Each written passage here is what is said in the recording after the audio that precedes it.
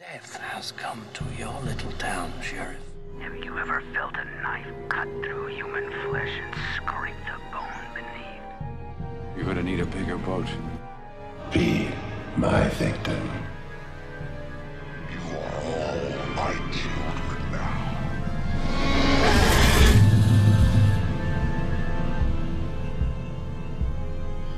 Hello, my name is Austin Torres, and welcome to the Would You Die podcast, the show where we talk about our favorite horror monsters and villains. Today, I am joined by an incredibly talented individual and rising star in the Michigan film community. She is an actress, musician, stunt performer, filmmaker, dancer. There is actually literally nothing she can't do.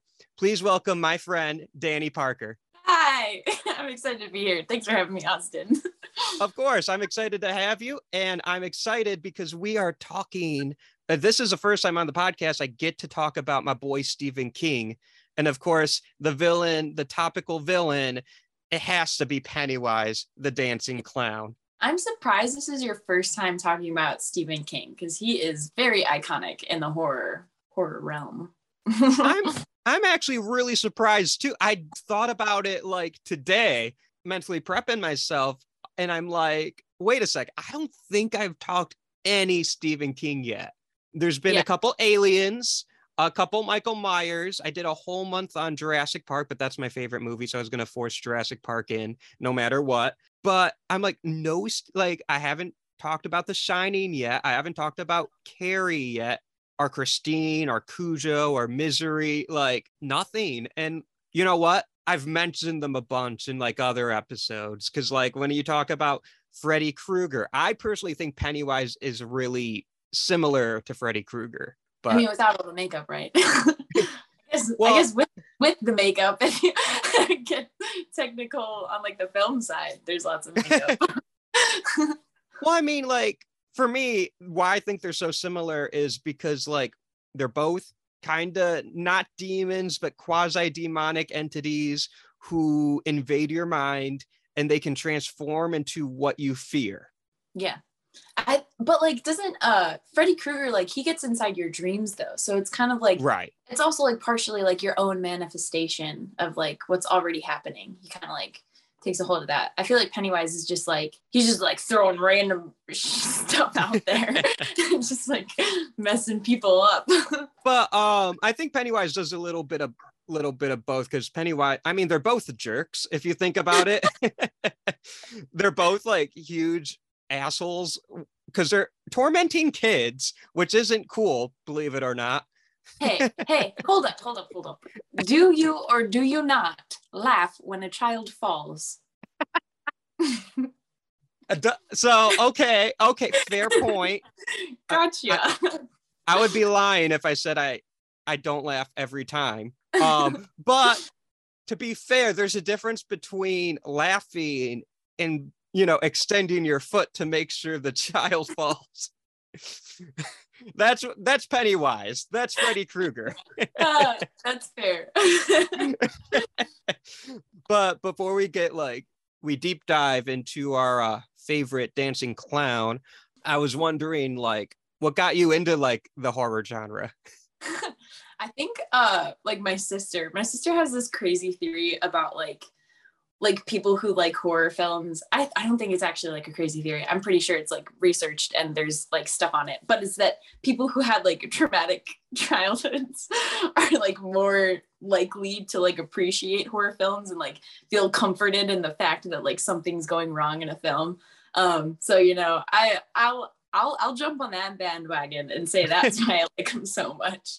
But my sister is definitely like the one in our family to like first show all of us, because she's the oldest, so she showed all of the little siblings horror films for the first time. So she's the one to blame. And she's still obsessed with them. Like she's definitely like spooky season is her favorite season. Halloween is always the biggest holiday of the year. So yeah.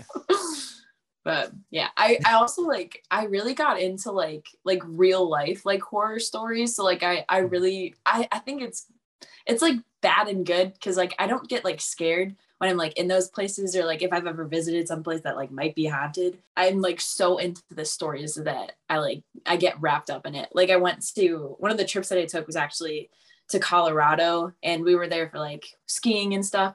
But we also went to visit the Stanley Hotel. So we saw like shit. like we saw like all the stuff from The Shining, and like there was like this tour where like you like go ghost hunting and all this stuff. And yeah, that was a really cool thing to like experience. Oh wait, okay, hang on. I know I'm going. The tangents are already starting, Austin. Good. Let's go. That's what the people come for. I think my first like exposure to the supernatural was Danny Phantom. Okay, that was a great show. That was the best show of my childhood. I do remember Danny Phantom. Okay, I think there's a lot of spooky things aimed at kids. Mm-hmm. You got Scooby-Doo. That's spooky and it's aimed at kids. Like there's also like a lot of stuff on Disney Channel now. Like there's like Monster High and like Vampira. There's a bunch of like werewolf and like vampire stuff. I babysit, so so you know. I'm not just like watching Disney Channel. Not that there's anything wrong with that for the people that do still. I mean, I'm not judging, but but like, I mean, Hocus Pocus, right? Like, I've never seen Hocus Pocus. Really? That's interesting. I haven't seen like Hocus Pocus, Halloween Town, probably like any of like the big things. It's like a big thing. Like when I work on film sets, like I need to like remember to like keep my mouth shut about the movies that I haven't seen because they're like big, like iconic movies. I just don't know what anyone's talking about. Okay. At the risk of publicly outing you on the internet, I do have to ask, have you seen Jurassic Park? Yes, I have seen. Okay. I've seen, yes. I got you. There's just okay. Like I bet you everyone who's listening to this, that's listened to my podcast before, when I set up that question, they're like, oh, he's going to ask about Jurassic Park. About Jurassic Park. I saw it coming. So okay, good. I mean, we all have like our big blind spots though. Yeah. Like for some people it's Jurassic Park. For others it's Star Wars. I'm not gonna go down that road because I'm a huge Star Wars fan. But but I'm just happy you saw Jurassic Park. So yeah. Sometimes you're busy. Sometimes like your parents never showed you an iconic movie. And then when you get to adulthood, you just never got to it. Yeah. Like, and now, okay, for me, like some of the movies that I've seen, it's about like pride because like everybody has seen these movies. So I'm just like, no, I don't have the time. You're set in your ways now. Yeah. I'm like, I feel like I don't think I've seen that many good movies, but like, I'm just like, I'm too busy making them. Drop the mic. But you have seen it. So yes. Yeah. I've seen the new It, just to clarify, like both of the new It movies. I think I pressed play when I saw that I could watch, what was it? Is it 1997? Oh, like one? The miniseries with Tim Curry? Was it a miniseries? I don't remember what I saw. I pressed play on it, watched it for like a couple minutes, and then I got distracted. So, but yeah, I've seen the like the 2000s, both of the newer ones. Well, I have not seen that original 90s one in a very long time. I do remember parts of it, but I was like, I'm going to be honest, I'm not sure I've actually seen it all the way through. I think it's one of those movies that I'm pretty sure I saw because I remember it so distinctly, but I was also kind of little and shouldn't have been watching it. So I doubt I saw the whole thing, but I've seen the new ones quite a bit. I've read the book, and the book is heavy, dude. Like it is literally a heavy book, but the topics in it are just, yeah. I appreciate Stephen King's like writing. I haven't read like a full book of any of his. That's just like a personal habit of not finishing reading books, but like everything that he writes is like, it's not about the thing that it's about. And I think that that's like a really like creative and like difficult way to like write books and have it still be like transparent and like something that a fan base can be built off of. Because like it takes a lot to get like everybody on the same page about something that's happening but not actually happening. And that's why Stephen King is a freaking wizard. Oh, he is the best. Just the stories he can concoct, like the monsters he can create. Oh, I love it. But I'm just like, who comes up with all these iconic ideas? Like most people are lucky they can come up with one, you know? Yeah. Like a little bit of Stephen King trivia for everyone. I don't know if he wrote them in the same year, but they were published in the same year. Cujo and Christine, which are both like really iconic horror movies of the 80s. Cujo being the giant dog and Christine being the killer car. Who comes up with those awesome ideas in the same year? Have you ever tried to write a book too?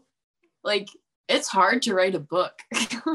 I could barely write a screenplay. It takes me like, I feel like it takes me forever to get a screenplay like started and then actually finishing it, let alone a novel that weighs more than a newborn. Oh my gosh. Yeah, that's true. But just so much respect. Do you have memories of Pennywise when you were younger? I have a horrible memory, like just like right off the bat. But like my it's a fear of clowns that like really got to me, and like Stephen King just added like a whole nother level to that. But I watched Killer Clowns that like invade, or Killer Clowns from Outer Space. I watched that movie before the time I should have, like in the worst time in my childhood development to watch that movie was when I watched that movie. So like clowns were never a good thing, like ever. I don't trust anything that looks like that and it resembles that at all. So like when I saw Stephen King, when I saw it for the first time, or like just kind of like heard about like the legend and stuff, I was like, absolutely not. Like sewers and balloons is the worst thing. Like that's just like a random creepy thing. Yeah. But like the level of like it's children and it's supposed to be innocent and like these clowns are supposed to be happy, and then there's a freaking gutter monster and you're just like what? There's too many things were ruined in one story for me to be like, hey, this is good. This is a good thing. I like this. It's definitely like a little bit of hatred, but there's appreciation within all of that. I just hate clowns. Like it doesn't matter where I am or what the context is. I will never trust a clown. I don't care if I'm like at a circus and I know that there's going to be clowns there. I will be on guard. Like I'm not afraid to like deck a clown. You hear that, Ronald McDonald? Best stay away. So no, I completely get it. I don't think I used to be afraid of clowns, but I think that's not the case anymore, because I don't I just saw that Terrifier 2 movie this past weekend, which if you don't know what that is, it's a niche horror film that was supposed to have a limited run in early October and then go like to streaming, but it's about a killer clown. It did so well at the box office. I think it made like $3 million in its first weekend off a budget of $250,000. Nice. So Dang. it's like super small scale, super niche, but it made a lot of money in its first weekend that they extended it 2 more weekends. And I just saw it this past weekend, and they were like reports on the news that people were vomiting and fainting. Oh, wait, I heard about that. I had some of my film boys were talking about that. Dang, that's crazy. It's about a killer clown named Art, who is the most devious like slasher villain. The way he kills people is disgusting. It's like extreme gore, and like I don't know what to compare it to, because he's not like Pennywise, you know? Yeah. Like he's very different from Pennywise, but he's just kind of this unique personality who just slaughters people in the most gruesome ways. And I don't know, I dug the movie, but but yeah, like people are fainting, people are vomiting.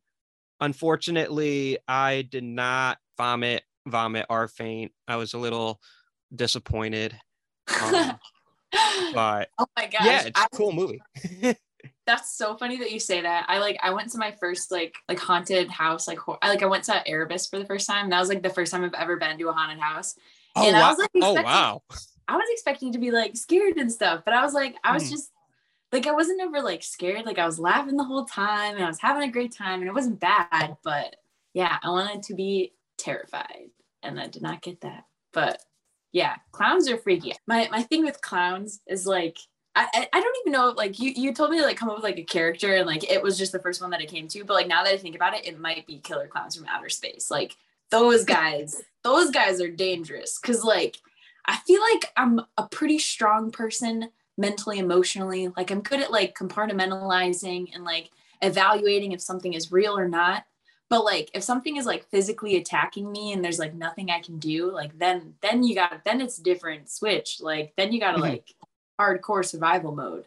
I feel like maybe I could handle the mental thing with like it if I had my buddies, if I wasn't alone. But if I was alone against killer clowns from outer space, I would die. I would be done. I don't know, because like sometimes like your adrenaline gets going and like and I've seen your videos on Instagram. You can throw a punch. Like the funny thing is every video that you've seen, I've never actually like punched anybody. It's just it's stunt. Yeah, it's stunt work. But like I've like hit more people, like I've hit more men dancing with them than I have like fighting them, because like when you're dancing, like your limbs just kind of like fly everywhere and you're focusing on one part of your body to get to one place, but you're not thinking about the other part of your body. So like I've kicked both of my dance partners like in the nuts multiple times. Oh geez. So you need to dance with the killer clowns is what you're saying. Yeah, wait, dance fighting, like Jumanji style. Exactly, yeah. Oh my gosh, that's a good Halloween costume. I'm gonna be what's her name? Ruby Roundhouse. I'm gonna be Ruby Roundhouse. I thought you were talking about the killer clowns for no. It's like I mean yes it is. I like how you said, how you clarified you didn't hit anyone in those fighting, because that would make you a very bad stunt person, which you are not. You are very good. Thank you. I would give you more of a shot against the killer clowns, especially if you're dancing. I'm a quick runner. I could. I think you got a better shot than me. Maybe I can take on any monster is the thing. That's what we're getting at. It's exactly. It's not that it's one or the other, but it's like who's going down first. Yeah. You are the most final of the girls. Thanks. We talked how you're like an actress. Would that be like a role you would want, is to be like a final girl in a horror movie? Oh my goodness. Yes, that like totally is. Speaking of which, like we're actually filming like a horror film right now, like in Michigan, and it's about like an actual legend that like is still going on. Like I guess it's like current, but there's this road in Michigan. Have you heard of Morrow Road? Feels familiar. So it's like there's like they're doing like everything they can like to publish like in newspapers and like online and like all this stuff. So you may have heard of it like on social media, but like Morrow Road, the legend behind it is that like generic, there's a whole bunch of legends, but the big story is that this woman lost her child and she's on the road, like aimlessly wandering, trying to find it. Anybody who comes on the road or drives on the road are like in danger of being attacked by her, or like seeing the kid or seeing these like orbs that float around. So like that's like the legend basically. But we're like filming this movie. We're going to be starting to film like the main part of the movie in spring next year, but we just filmed a couple scenes last week in like preparation. And like it's really cool because the movie is going to go through all of like these legends. There's like 10 legends of the story of Morrow Road. And we just filmed, I think, like 2 scenes two of those legends. So Oh you'll wow. yeah, it'll be pretty dope. It'll be pretty cool. That is gonna be so exciting. I can't wait to check that out when it's complete. But oh, that's gonna be so much fun. Oh yeah, it definitely will be. But yeah, being a final girl is definitely like a dream role to play for sure. So I'm happy to be a part of this movie, and like it's so close to home. Like it literally is close to home. Like the road is 30 minutes away from where I live. So Oh wow. and like I think they filmed one of the scenes last week on the road, which is really cool. So Well, that's like too much for me. I couldn't do that. I don't That's know. too much. I don't know if they've already filmed it or if they're going to film it. Like the scene that I was in, we were on Harson's Island, so like that's not. I don't think that's where Mara Road is. We're gonna have to check a map and find out. No, I'm kidding. Sorry, I'm trying to like think of how to bring this back to Pennywise. But my brain is no. I think that's really awesome, but I don't know. Filming on the actual road, I'm just like freaked out by that. I can't get over that. And like, cause like you think about it, right? Here, I'm gonna bring it back. I got this. You think about like the road, right? Like the whole legend is like this is where the thing takes place. But like the monster and like the monster, quote unquote, in that story is like this woman that lost her child. So like it's a story of like loss and remorse and guilt because like she was the one that like that lost her kid. And there's all these different reasons that suggest how it happens, and maybe it was somebody else's fault. But like she's still the one that's going out and like torturing these people that come in her territory and disturb her peace, disturb her kid. Like it's different from like Pennywise. He lives in the sewer and he's just like snatching up kiddos for fun. Like there was like a little bit of a background, I think, in the second It. Am I making this up? Where like he like kind of touches on like the origin of like why Pennywise is the way that he is. Or like he's just like a spooky monster in the gutters. Well, no, you're right. It does touch on the second one. The book goes into detail, and actually the book, which if you listen to audiobooks, it is like 40 hours long. Oh my God.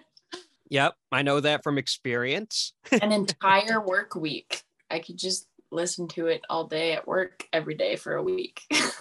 Yeah. And it's a pretty depressing read at times. Oh, because no. like, well, I think the movies kind of just touch on it, but the big thing in it is Pennywise is like a manifestation of evil, and Pennywise is like a cosmic being, kind of came from outer, but he's not like an alien. He's from like another dimension, something like that.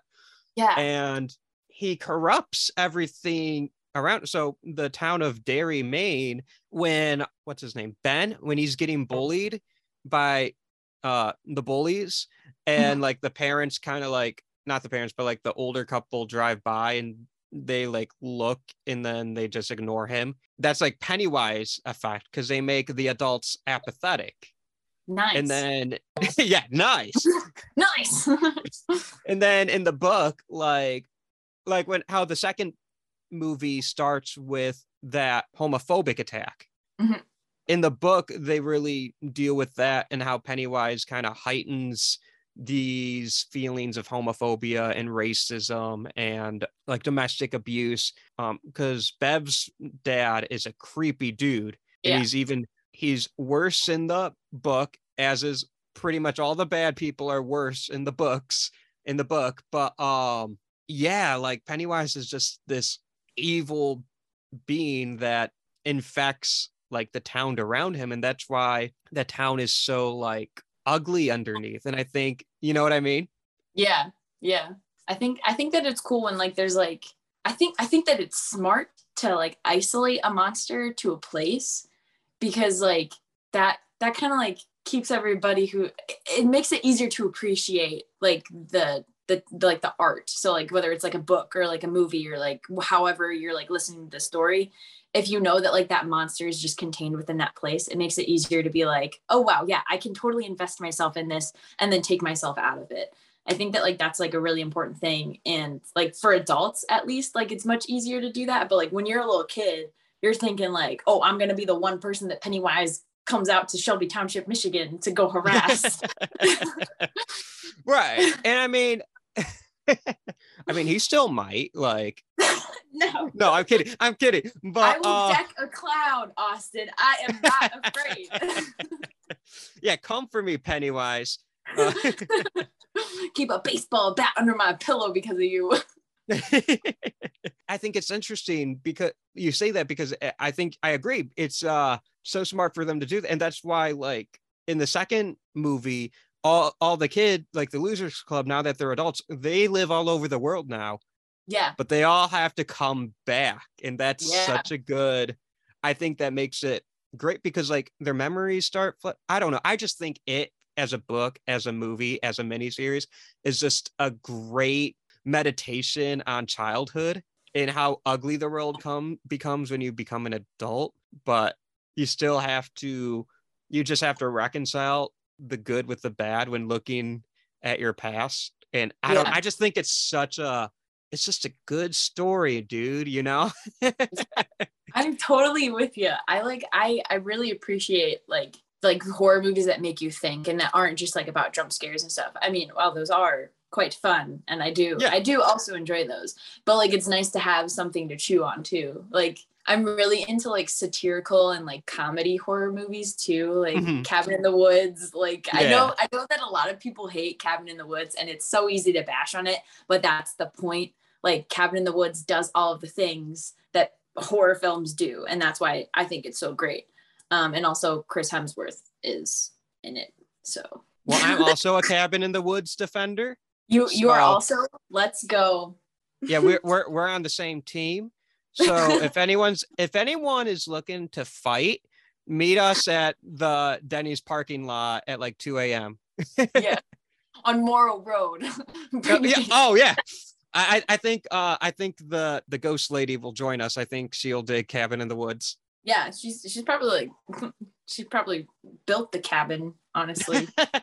So we're gonna go on a little Cabin in the Woods tangent. Spoiler alert for Cabin in the Woods, if you haven't seen it. In the scene where all the monsters get loose, what's your favorite monster? I like the family with like chainsaws. Okay. Like the farmer guys. I think that like, crap, I'm gonna sound like a crazy insane person for saying this, but I think like when monsters like kind of like deceive your expectations, I think that that's the best way to be like a villain. I think that like serial killers that are like just your average neighbor next door, I think that is like the scariest thing that can happen. So like having like a nice like old farmy like farmers with chainsaws just killing everybody, that's scary to just think that they're normal people. And I love how you say that, because that's kind of Pennywise, his thing. Yeah, like the idea that like back in the day before all of like these crazy creepy clown stories, clowns were just like a childhood innocence, a little piece of that, and everybody hopped on that bandwagon to ruin it. So now everyone hates clowns, as they should. And that's not the only thing he turns into. Like he's turned into like that old lady that adult Bev visits. I think he's turned into Bev when he's tormenting Ben. And then in one of the sequences, I think he's like a puppy too, right? Yeah. And there's like, oh my gosh, I just remembered something from my childhood. Like there's this one SpongeBob episode where like I forgot. Oh, it was the Flying Dutchman, when like the Flying Dutchman like moves in with SpongeBob and is like living with him for a while, and he like gets off on like scaring SpongeBob in like everyday life, but eventually SpongeBob like gets used to it and he's not scared anymore. So there was like this sequence in the cartoon where the Flying Dutchman like goes through like all these different like shape shifting stuff and like becomes like a giant like worm, and then he's like a creepy clown, and like he just like keeps like morphing into all these different things. That's Pennywise. Pennywise is the Flying Dutchman, is what I've gathered. Every horror film is the same movie if you boil it down enough. Okay, there is a lot to unpack right there. Every horror movie is the same if you boil it down. All right, I'm going to challenge you on that. Okay. I feel like okay, there could be like 2 to 3 sects. I'm trying to say 2 to 3 sections of like horror. Okay. There's like the serial killer. I guess, well, like actually, serial killer could be like all of them. Could encompass all of them. There you go. Horror films are all about serial killers. Whether it's a ghost, whether it's a monster, whether it's just a regular average Joe person who got a little crazy. Tell me I'm wrong. Oh, I will. Let me come up with my. So instead of saying serial killer, let's say like just killer. So because like Okay. monster, right? Yeah. So you're saying like Alien, same as Michael Myers. He's a monster. They're monsters. Fair. I see where you're going with that. But what about a film like The Exorcist, in which the demon's not? Have you seen The Exorcist?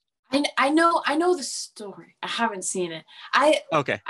I've seen like, but you're talking about like stories. They're basically all the same. Like this is a different sect. Like it's the same sect, but it's a different sect where like things like get inside humans' bodies, try to control them and make them do things. But that's different from being chased by something that's trying to kill you. I suppose it could be, but in the same sense, it's like in the end, what is the goal of that ghost? Like, it's not trying to like make good things happen, but like, don't people still die in those movies? Like, aren't they still like killing and attacking everyone else that's involved? Some of them, but the difference is like Michael Myers or Jaws is coming for you. Mm-hmm. Whereas with the demons are kind of protecting them. But if you think about it that way, like Jaws isn't trying to eat himself. Or no, Jaws, Bruce is the name of Jaws. Bruce isn't not everyone knows his name is Bruce. Bruce. Oh my gosh. Bruce. I think it's funny that Bruce is the same name as the fish in Nemo, Finding Nemo. Yeah. That was totally on purpose. It's the same shark. Yeah. That's also my headcanon. I think that another hot take. I think a lot of like horror movie monster villains potentially could just be misunderstood. Exhibit A, Bruce from Jaws. He never knew his father. I'm just going to make a lot of people that listen to your podcast, I'm just going to piss everyone off. That's my new goal. Fair enough. I do it every week. No, I'm not going to push back on that one because I 100% agree. Like Norman Bates, sure, he goes a little mad sometimes, but he can't control, like Leatherface has a bad home environment, like Leatherface is a sweet little boy. Like Jason Voorhees is just a mama's boy. Yeah. With all of this being said, though, it's not okay. It's still not okay. You can't just go killing people, man. So we're not supporting them. We're just saying they're like we're just providing context. Exactly. Now some villains are just motherfuckers, like Freddy Krueger. I've seen Freddy Krueger, but it's been a minute. Yeah. So like he's Byrne, has the weird fingers. Yep. The knife glove. Yeah. Does he have like an origin story? So this is now the Freddy Krueger episode. Oh no. So really brief intro to Freddy. What he is he's kind of like a dream demon, right? Mm-hmm. And he's a dream demon because when he was alive, he was a child murderer. And when he got caught, apprehended by the authorities, there was a technicality that sent him free. So the parents of that community hunted him down and trapped him in a boiler room that was on fire and killed him. Oh my gosh. But he's not a sympathetic character because he was a child murderer when he was alive. So he has so much hate in his heart that he comes back as a revenge dream demon to kill even more kids. Okay, word. Fair enough. So Freddy Krueger's just a dick. Michael Myers can't be understood. The whole point of Michael Myers is you can't understand him. Mm-hmm. He just does what he does and no one knows why. So there's not really sympathy there because he's kind of like a whole other thing. Yeah. And I think Pennywise is in this camp. Pennywise enjoys what he does. Yeah. I feel like in the second one though, wasn't there like something about how like he needs to like consume souls to like get back to his dimension, or like there was like a point. I mean, or no, he he was just needs to hibernation. eat. Yeah. Yeah, that's right. Yeah. That's right. Okay, yeah, he just sucks. He also sucks. Yeah. And he's petty. We're talking about Freddy Krueger, who's known for his one-liners. Pennywise has some sass. like call him Pettywise, because I'll never forget. I'll never forget how hard I gasped in the theater. It's the first It movie, It Chapter 1. The Losers Club meets Pennywise in the house for the first time. And he's like toying with Eddie, who just broke his arm. And Bill and Richie come in to like help him. And Bill's just like, don't worry, Eddie, he isn't real. He isn't real. Pennywise is like, I'm not real? I ain't real enough? I was real enough for Georgie. And I was like, damn. He needs to sit down. He needs to just sit down. Doesn't he know nobody likes him? I'm not going to lie. He earned a little bit of my respect because that was witty. But Georgie. I know. But he was easily my favorite character in the first one. And the second one. Cute. He made an appearance in the second one. He's so I have cute. a yellow rain jacket. We're buddies. You guys match. We have the same aesthetic. So when you square up with Pennywise, you have to wear that yellow rain jacket in honor of Georgie. Oh yeah. We'll take him down. I have this is kind of similar. I have a red hoodie like Elliot from E.T. Aw. I fucking love E.T. So that's another movie I haven't seen. What? I have been on the ride at Universal Studios. I actually got yelled at. I got yelled at on the ride at Universal Did you Studios. punch E.T.? No, I reached out and tried to grab one of the stars. Okay. They're like so close. I was so confused. I was like, whoa, this looks so close to me. I think I can. And then I touched it and I was like, oh. And then somebody yelled at me. I was like, you shouldn't put him that close. It was Steven Spielberg yelling at you. I was a fully grown adult when I did that. Like, of course a kid is trying. I was curious. Maybe, okay, wait. Like, yes. Looking back on like all of the horror films and how they go, I would probably be the first one to die just because of my curiosity. I think that like I would be able to like square up in a fight if I was aware of what was going on. But like if it was like I would be the like the person at the beginning of the movie that's like introducing you to the killer because she gets killed. I gotcha. So you're the type of person who's like, huh, there was a strange loud noise in the basement. Time to check it out. Yeah.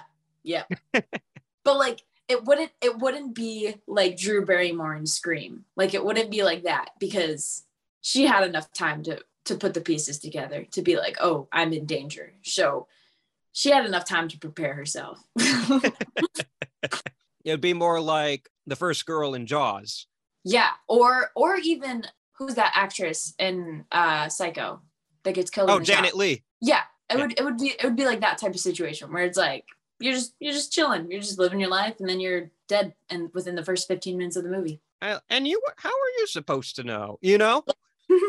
I love Psychos and Scream and a bunch of the movies you just referenced. They like Psycho started something, which is like really cool. Like within the horror movie genre, thriller, slasher, like any of them, like yeah, that like I did a report on this in college because I was a big old nerd. But like there's like all these movies that kill off like a very prominent actor, actress in like the beginning of the movie, but like have it as like the showliner. Because like back when Psycho came out, Janet Leigh was like the person to go see this movie for. So like everybody was like, oh, Janet Leigh is in this movie, I'm gonna go watch this movie. And then she's killed in the first 15 minutes and everybody's like, what? Same thing with Drew Barrymore and Scream, because like that was when she was like the hot stuff of Hollywood. Right. So like everybody wanted to see Scream because of Drew Barrymore, and then she's just deuces. Yeah. And now people, and like, it's still shocking when that happens. Mm-hmm. And it's great. I love it. Yeah, it's great every time. And you never know when it's coming. I think it's fantastic. I did a report while I was in college on how Jurassic Park changed movies forever because of what I call the digital revolution. Nice. And I think practical effects though too. Oh yeah, they did have a lot of practical effects. Oh no, Jurassic Park's more practical than digital. Yeah. But because the digital was so novel at the time and it was done so well with the practical, it blew people's minds. And now we have like digital everything. And it's like, you still need the practical, guys. Yeah. Yeah. Not to go too much on this tangent, say what you will about the new Star Wars stuff. They're mixing practical and CGI really well. I won't say much because I don't know a lot because I haven't seen anything. But I do know that they're like the front runners of like the LED walls, like light walls. Yeah. And that is like, that's a breakthrough in like movies. Like everybody's going to be doing that within like the next 10, 15 years. Cause like it's so smart. And like you get like everything that a green screen can't do, like everything that everybody complains about a green screen, the LED walls fix. So like. Exactly. Right. Like you can imagine yourself in that space. Yeah. It's like good for the actors. And then it's good for like cinematography. Like you don't have to worry about lighting the correct way. Cause it's there. It's like reflecting. You're good. But back to like practical. Sorry. No, you're good. Like, the practical effects are like definitely, I think, what kind of gets like cult followings for films, because like trying to like the way to do things like when you don't have a budget but still do it good is to do a practical effect. You know, like is to figure out a way to do it cheaply but do it for real. And for Morrow Road, for like the film that we're like filming here in Michigan, it's like it's tons of practical effects. Like there's like one of the powers of like the ghost is like telekinesis. So there's going to be like stuff like flying off the walls and like things like flinging at actors and stuff. And like the one scene that I was in that we just filmed last week, I'm pretty sure I can say this because like I talked to the director the other day and I like asked him, I was like, hey, is there anything you don't want me to say? Because I'm probably going to bring up the movie on this podcast. And he said it was fine. So, but like the stunt that I was doing, we were like lifting up a motorcycle into the air and then we're like flipping it over. The way that we filmed this, we had this, the scene is like two people are riding their bikes and then they stop on the side of the road. And then that's when the ghost comes up and attacks them. So the one guy, his bike lifts up in the air and then hits him. And like, he gets hit, he gets taken out. But then for the stunt that I was doing, I'm like sitting on my bike and then it gets lifted up in the air and it probably went like 10, 15 feet, maybe, I think. I don't know. Yeah, I don't remember. I was on the bike. I wasn't paying attention. I was having too much fun. So the bike gets lifted up in the air and then it gets like flipped over. And then I'm like upside down dangling from it. And all of this was done practically. Like we did it all for real. There wasn't like mats or anything. We just did it on the road. But we had like a big old crane lifting up the bike. We had this rig and this like frame built out of metal that like these riggers like constructed the week that we were shooting. So it was like all really last minute, all really like run and gun, and just like it was amazing because it's like the passion of all these filmmakers trying to like make this movie. And that's like what makes a good movie. It's everybody like having like the same goal to like just build something, make something good. Yeah. I love that. I love that. And that sounds so cool. Like I can't wait to see this. And I'm gonna see like this motorcycle mayhem, and I'm gonna be like that Leo meme, like where he's pointing at the screen. I'm gonna be like, oh, I know her. Oh my gosh. Yeah. I like that was also like the first like big stunt that I got to do too. Cause like the film world in like general is like, it's not hard to break into as long as you're like willing to work and like put in effort and network and communicate with people. Like everybody, at least in the Michigan film world, right? Like everybody who's doing this is doing the same thing. They're just trying to like make connections, do the work, make something good. But like the stunt worlds, once you get into like the specialties and stuff, like whether it be camera or lights or anything like that, it gets a little bit more difficult because there's already like these tropes of people that have made their connections and they have their bonds and they have like all the things that they're trying to do. But I was lucky enough to like somehow find a mentor and like find all of these stuntmen that are like really like rooting for me and like trying to help me like succeed in Michigan, that like they're trying to get me on everything that they can get on. And like one person in particular is Bobby Lane, and like he's gotten me on so much stuff this year just to help me like learn how to do stunts and really get like my experience out there and like get exposure and stuff. But this was one of the first stunts that I got to do because I reached out to the director myself and I was like, hey, like I do stunts, I fall, I hurt myself, or like I don't hurt myself, but I make it look like I hurt myself. Please just like let me do whatever you need to be done. And he took me up on it. And like I was able to do this one stunt just by like badgering enough people. That's awesome though. And like for people listening, if you want to get into this business, you have to do it. Yep. Nothing can prepare. You can prepare all you want, but until you do it, until you bug enough people, and not like when I say bug people, I mean like bug people, Yeah. Well, like don't bug people right away. Yeah. Like meet them first, be nice, and then once you establish a genuine connection, then you bug them. Yeah. Cold calling is difficult. I was definitely a cold caller when I first got into it because I had no idea what I was doing. I also didn't know if I wanted to like be in the film world when I first started. I was just kind of like testing the water, seeing what was out there. But like the best thing that I did was like meet people in person. So yeah, like Royal Star has like those mixers. Have you ever been to those? Not yet, but after going to the horror film roulette, I'm gonna make it a point to go to the next one. Yeah, you definitely should. And like they put on a festival too every year. So like Royal Star is a really good, like I don't even know, like company or like whatever it is. It's a really like good an organization, right? Yeah. Because they have like an Instagram and a Facebook. So like reach out to them on there, see what the events are going on. But the first stunt thing that I did that I got on was because I met somebody at one of those, and then I badgered him for 3 months. And I was like, hey, I know you're filming something. Can I please be on set one of these days? And eventually, like 3 months later, he got me on set. So you just got to be persistent and kind and a little bit annoying. But no, I think kind is the most important thing, because when I got out of college, I did like PA work for a little bit because I wanted to be a writer director, because I'm a pretentious, arrogant asshole. But no, because I don't know. I'm the type of writer that once I write it, I don't want to sell it. I just want to do it myself. Yeah. So I'm just like, I'll hold on through it forever. I'll somehow make it made. And for a long time, I wasn't doing anything with anything I wrote because I didn't know people, and I was like, whatever. But I had a friend I made at Michigan State who always invited me to be a PA and kind of watch and learn. And then I acted once, but we don't talk about that.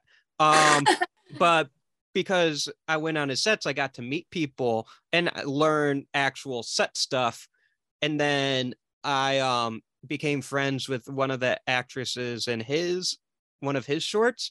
And I called her up one day. I was like, hey, I'm trying to write and direct stuff. You do a lot of acting.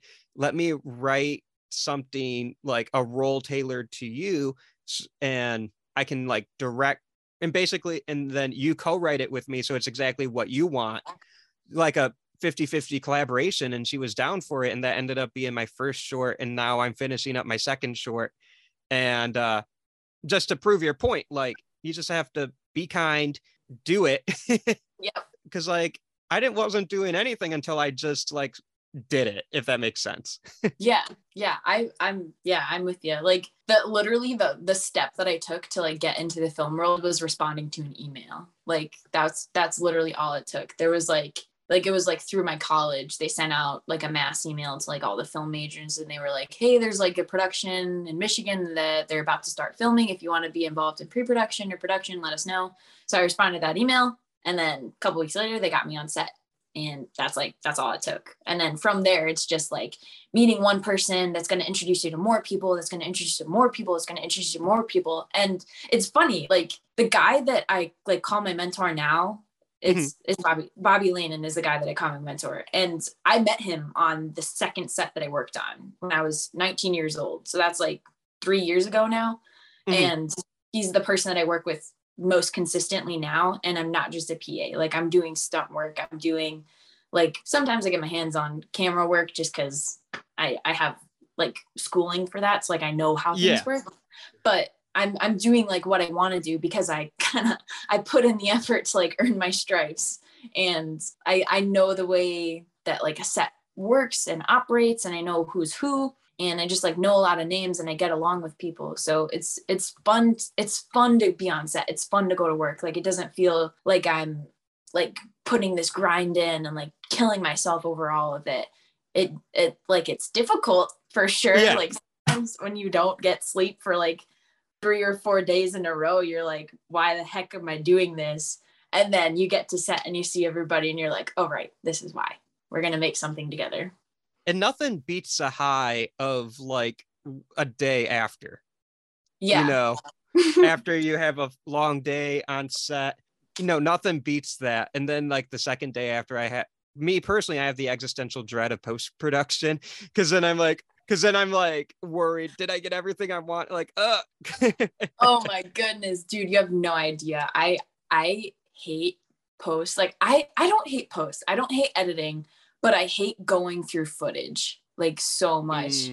Like it's not that like I hate like seeing what have we filmed. It's that I hate like having to like sift through the things that I remember were good and then remembering the things that we did bad. And I was like, I know I'm gonna have to work with this. But yeah, it took me like a year to edit my first short outside of college because I was like, I don't want to touch it. I like before the day of shooting and after the day of shooting is like the worst for me, because before I'm always like, am I prepped enough? Did I do enough research? Did I write everything? And then I go through the day and then you never know what's going to come up. And because I like to write and direct, even though like I go through imposter syndrome too. Like everybody does. Yeah. All the time. And I thought it'd be easier this time because I already wrote and directed a short. What's the second one? And then I'm like, what am I going to, I don't know what I'm going to, I'm like, even though I've done it before, but you go through and it's just like, oh, I just tell people what I want. Like, I'm just trying to be clear. I try and keep it fun. And then I have the best day, you know, and then the day after when that high comes down, I'm just like, did I get everything I wanted? Did everyone have a good time? Did everyone eat? Because I'm like, I want to make sure everyone eats. I know there are people out there that get so involved in the work that they'll like skip a meal. And I'm just like, no, I can't allow that. I want people to be happy and fed on my sets. Oh my goodness. So there's this DP, this cinematographer, this guy, he will go like 14 hours on set. He won't eat lunch. Like he'll just like skip his meal. And like, he doesn't drink water. And like, for me, like being a PA, like I know because I'm like keeping track of these things. I'm like, drink water today. And like, I think it was the last set that we worked on in the summer. Like I actually saw him eating lunch and I was like, what? I thought you were a robot. I thought you didn't do that. That gives me anxiety because I mean, when I direct something, I want to, you know, make a good film, of course, but like, not at the expense of people's health or happiness. You know what I mean? Yeah. Like, I know what you mean. Like if we're making a movie, we're going to have fun with it. Cause that's why else would we be making a movie? It needs to be fun. Like why, I don't get why people do things that like they don't enjoy. Cause like we live in like a society, a country, even like we're like, you have so many options where you can like find something that like you like to do and like you have the opportunity to go chase after it and do it. And like, yeah, making movies, like you have such control over the environment, even though it feels like you don't all the time. But like, if you think about it, you have control about where you're filming, you have control about what you're filming, you have control about who you're filming with. If you don't like any of those things, then like change the script, change like who you're working with, change like what's going on and where it's happening. And like there's just so much flexibility in it that like you're literally like it's all by your design. And that's like the thing about creating stories and like anything like this, that you got all the freedom in the world. Do what you want to do. Exactly. And it should be like a fun, collaborative.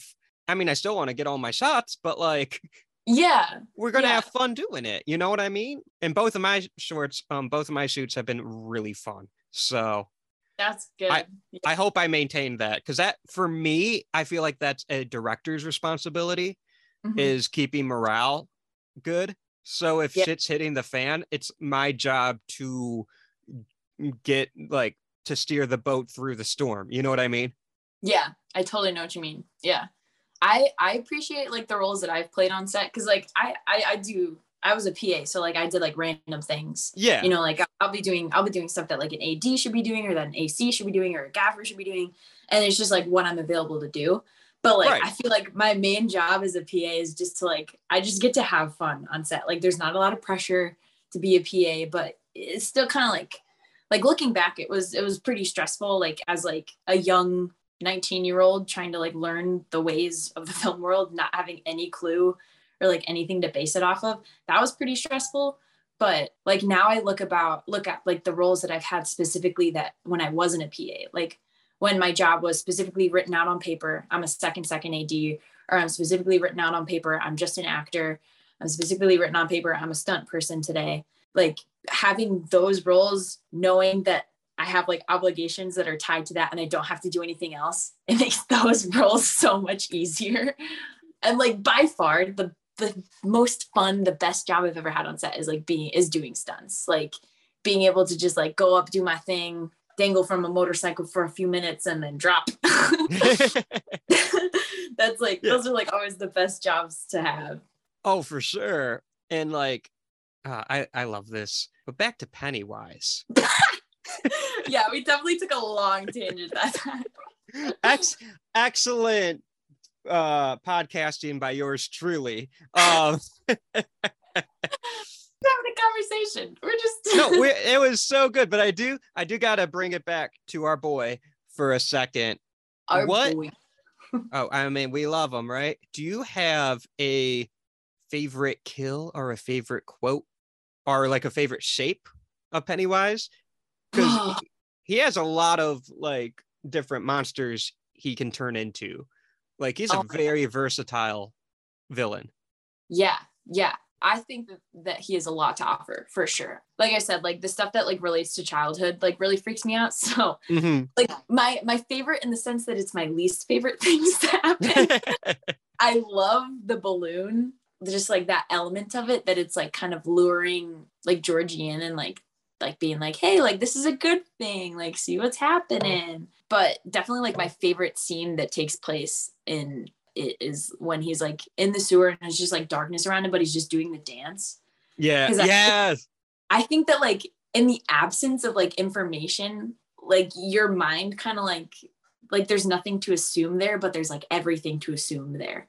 Like, you know that the space around him is black and like there's nothing going on, but like it's like what's in the darkness that is like really creepy. And then he's also like doing this like creepy freaking dance and just like, why is he dancing? Why is he having such a good time when I'm having such a bad time? So yeah, like that's like that would be like the clip that like plays in my nightmares that like wakes me up. Like I'd be like, what was that? Instant fight mode when I wake up. I love it.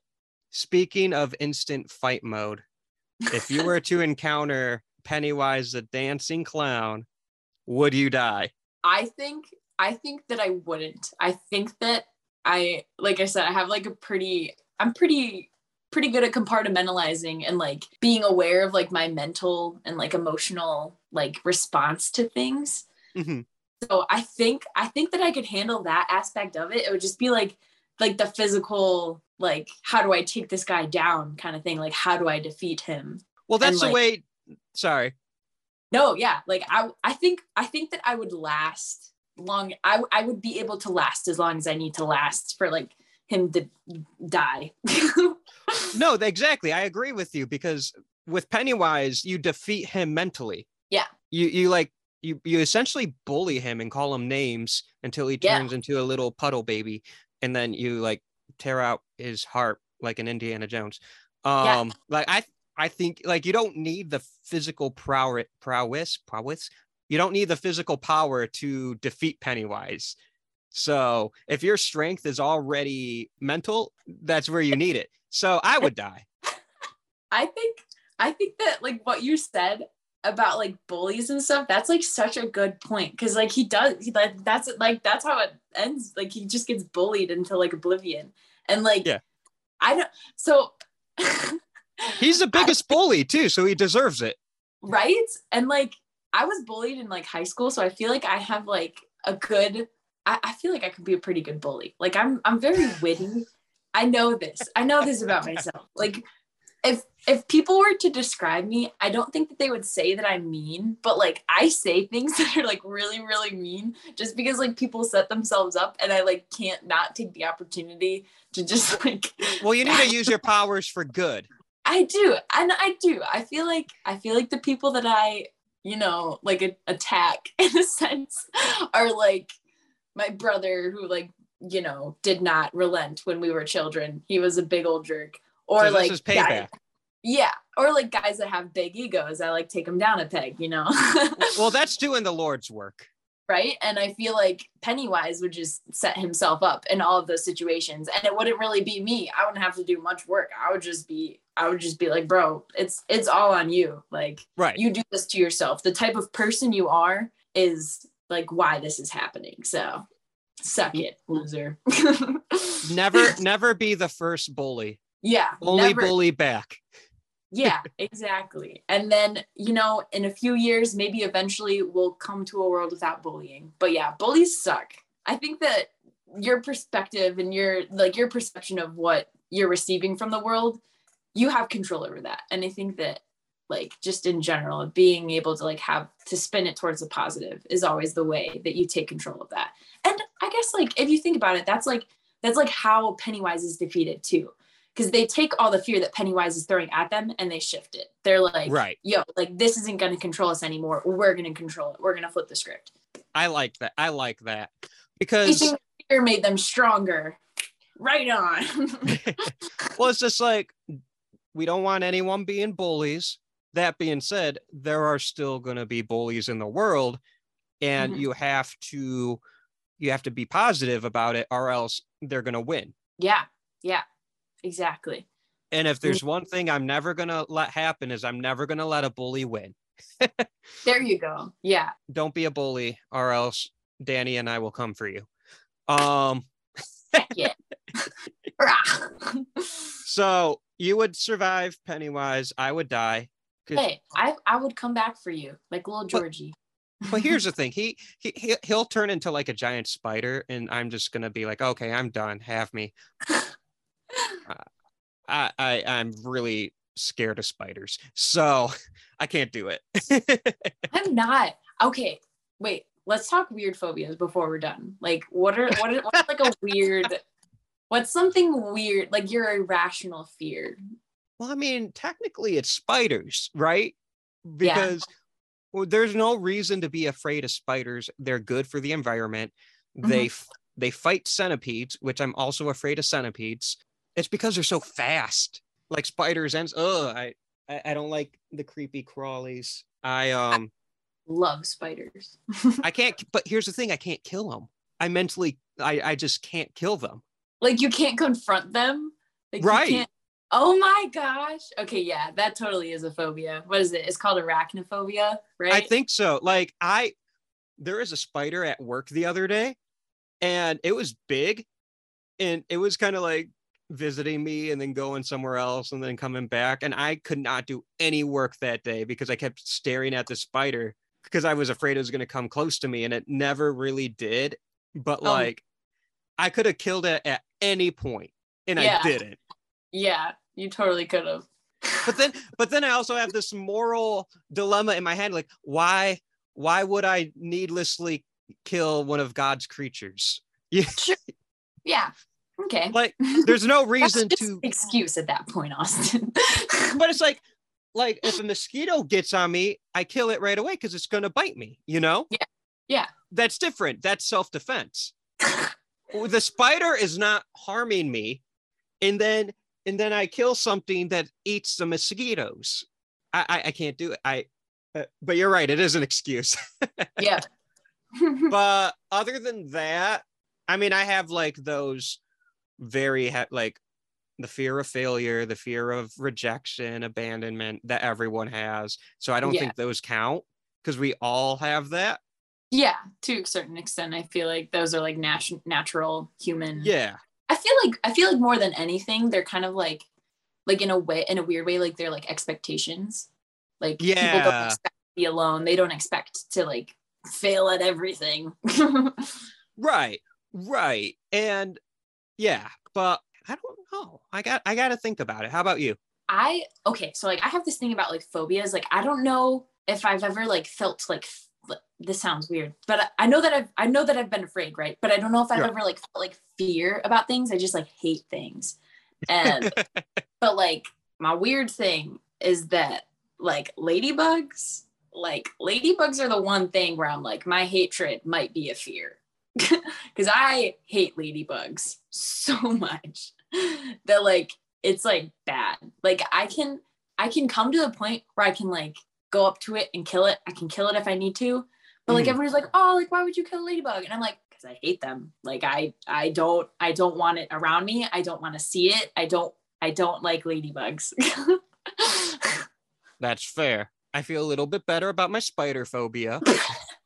I'm not afraid of spiders though. Like I'm not afraid of spiders. I'm not afraid of centipedes. I'm not afraid of like cockroaches. Like we went to the museum one time and I had them like all crawling around me. That didn't bother me at all. But if you like try to put a ladybug on me, I will like flip out. Like there was like a ladybug like on my arm one day when we were shooting like this summer. And like I had to like stop a scene because it like freaked me out so much. But yeah, I don't know why. It's like, it's weird. It's definitely, I just hate it. I hate them. I grew out of a lot of I used to be afraid of clowns, but I grew out of that. I used to be afraid of Michael Myers, like trick-or-treating when you're little, you always see like 3 Michael Myers and they all scared me. But now I'm now he's my homeboy. Like I love Mikey My. I love him. I'm gonna let you plug what's coming up for you, where the people can find you. So where can the people find you? Okay, cool. Yeah, so I'm on Instagram. I guess Instagram would be the best place to find me. It's at Dani Ruth _99. So DANIRUTH_99. And I post like everything there. Like I got swing dance videos, music videos, stunt videos. There's probably some things I wasn't allowed to post that's on there. So check it out. Heard it here first. Yeah, I think that's it. Oh, I'm also on Spotify. Can I plug my Spotify? Yes, please. I think that I'm just Dani Parker on Spotify, but you might not like find me if you just look up that. So if you look up the name of one of my songs, it's called Sour Milk. You should also be able to find it. So Dani Parker Sour Milk, and it should pop up. But yeah, I have an EP coming out beginning of next year. We're going to finish up recording some songs and that'll be coming out soon. I got a bunch of film projects in the works, lots of shorts that we made this year that'll be coming out on YouTube, and I'll probably post those links on my Instagram if you want to keep updated on those. And then Murrow Road is probably like one of the biggest projects that I have coming up. I have a lead role in that. So that'll be exciting to see. That is awesome. Dani Parker does it all. And I'm going to place a link to your Spotify in the episode description. So if you're listening and you can't find it, I'll have a link in the episode description. So awesome. Thank you. Oh, no problem. Also, it's on Apple Music and everything too. So like, yeah, whatever you listen to, probably. I think besides Amazon Music. That's awesome. So thank you so much for joining me, talking Pennywise, the film industry in Michigan, and literally everything. I loved this. Thank you so much. Thank you for listening to today's episode. Thanks again to Dani for talking Pennywise with me. Once again, check her out on Spotify or wherever you listen to music. She's insanely talented. She is a huge rising star in the Michigan film world, and she's just #the coolest. Speaking of Michigan film, Best Day Ever, my first ever horror short, which I directed and co-wrote, was in its 3rd film festival this past weekend. It played at the Saugatuck Film Festival, which I hope I pronounced right, and which I think is pretty cool. Another film update, I'm currently deep in post for my next horror short. I just got the first draft of the musical score, and I'm really excited how this one is turning out so far. I can't wait for everyone to watch it. On this segment of I Know What You Watched Last Week, I have no horror films to report. October just ended. I started watching a few other things. I've been catching up on Andor, which is a big reason why I've been slacking on that in October, so sorry to disappoint, but I've been slacking on my Star Wars, and I really needed to right that wrong. If you're enjoying the Would You Die podcast, please like, share, and subscribe. If you want to help support this podcast financially, I do have a Buy Me a Coffee page, which I'll put the link in the episode description, but it is buymeacoffee.com/wouldyoudie-show. If you choose, you can donate $1, say something nice, and overall just make my day. But if not, no worries. That being said, any little bit will help this podcast in a big way. As always, you can find the show's social media on Twitter, Facebook, and Instagram at Would You Die Show. Please feel free to comment or reach out if you have any ideas for the show or questions you'd like to ask. I'm really all ears for suggestions. You can find the Would You Die YouTube show on the 3 Wise Men Media YouTube channel, where you can also find professional wrestling, trailer reviews, and much, much more. The music you hear in the beginning and end of each episode is composed by my friend, Josie Palmer. Next week on the Would You Die podcast, we are talking about angels to some, demons to others. You already know who's up next. Until then, I'm Austin Torres. Try not to die.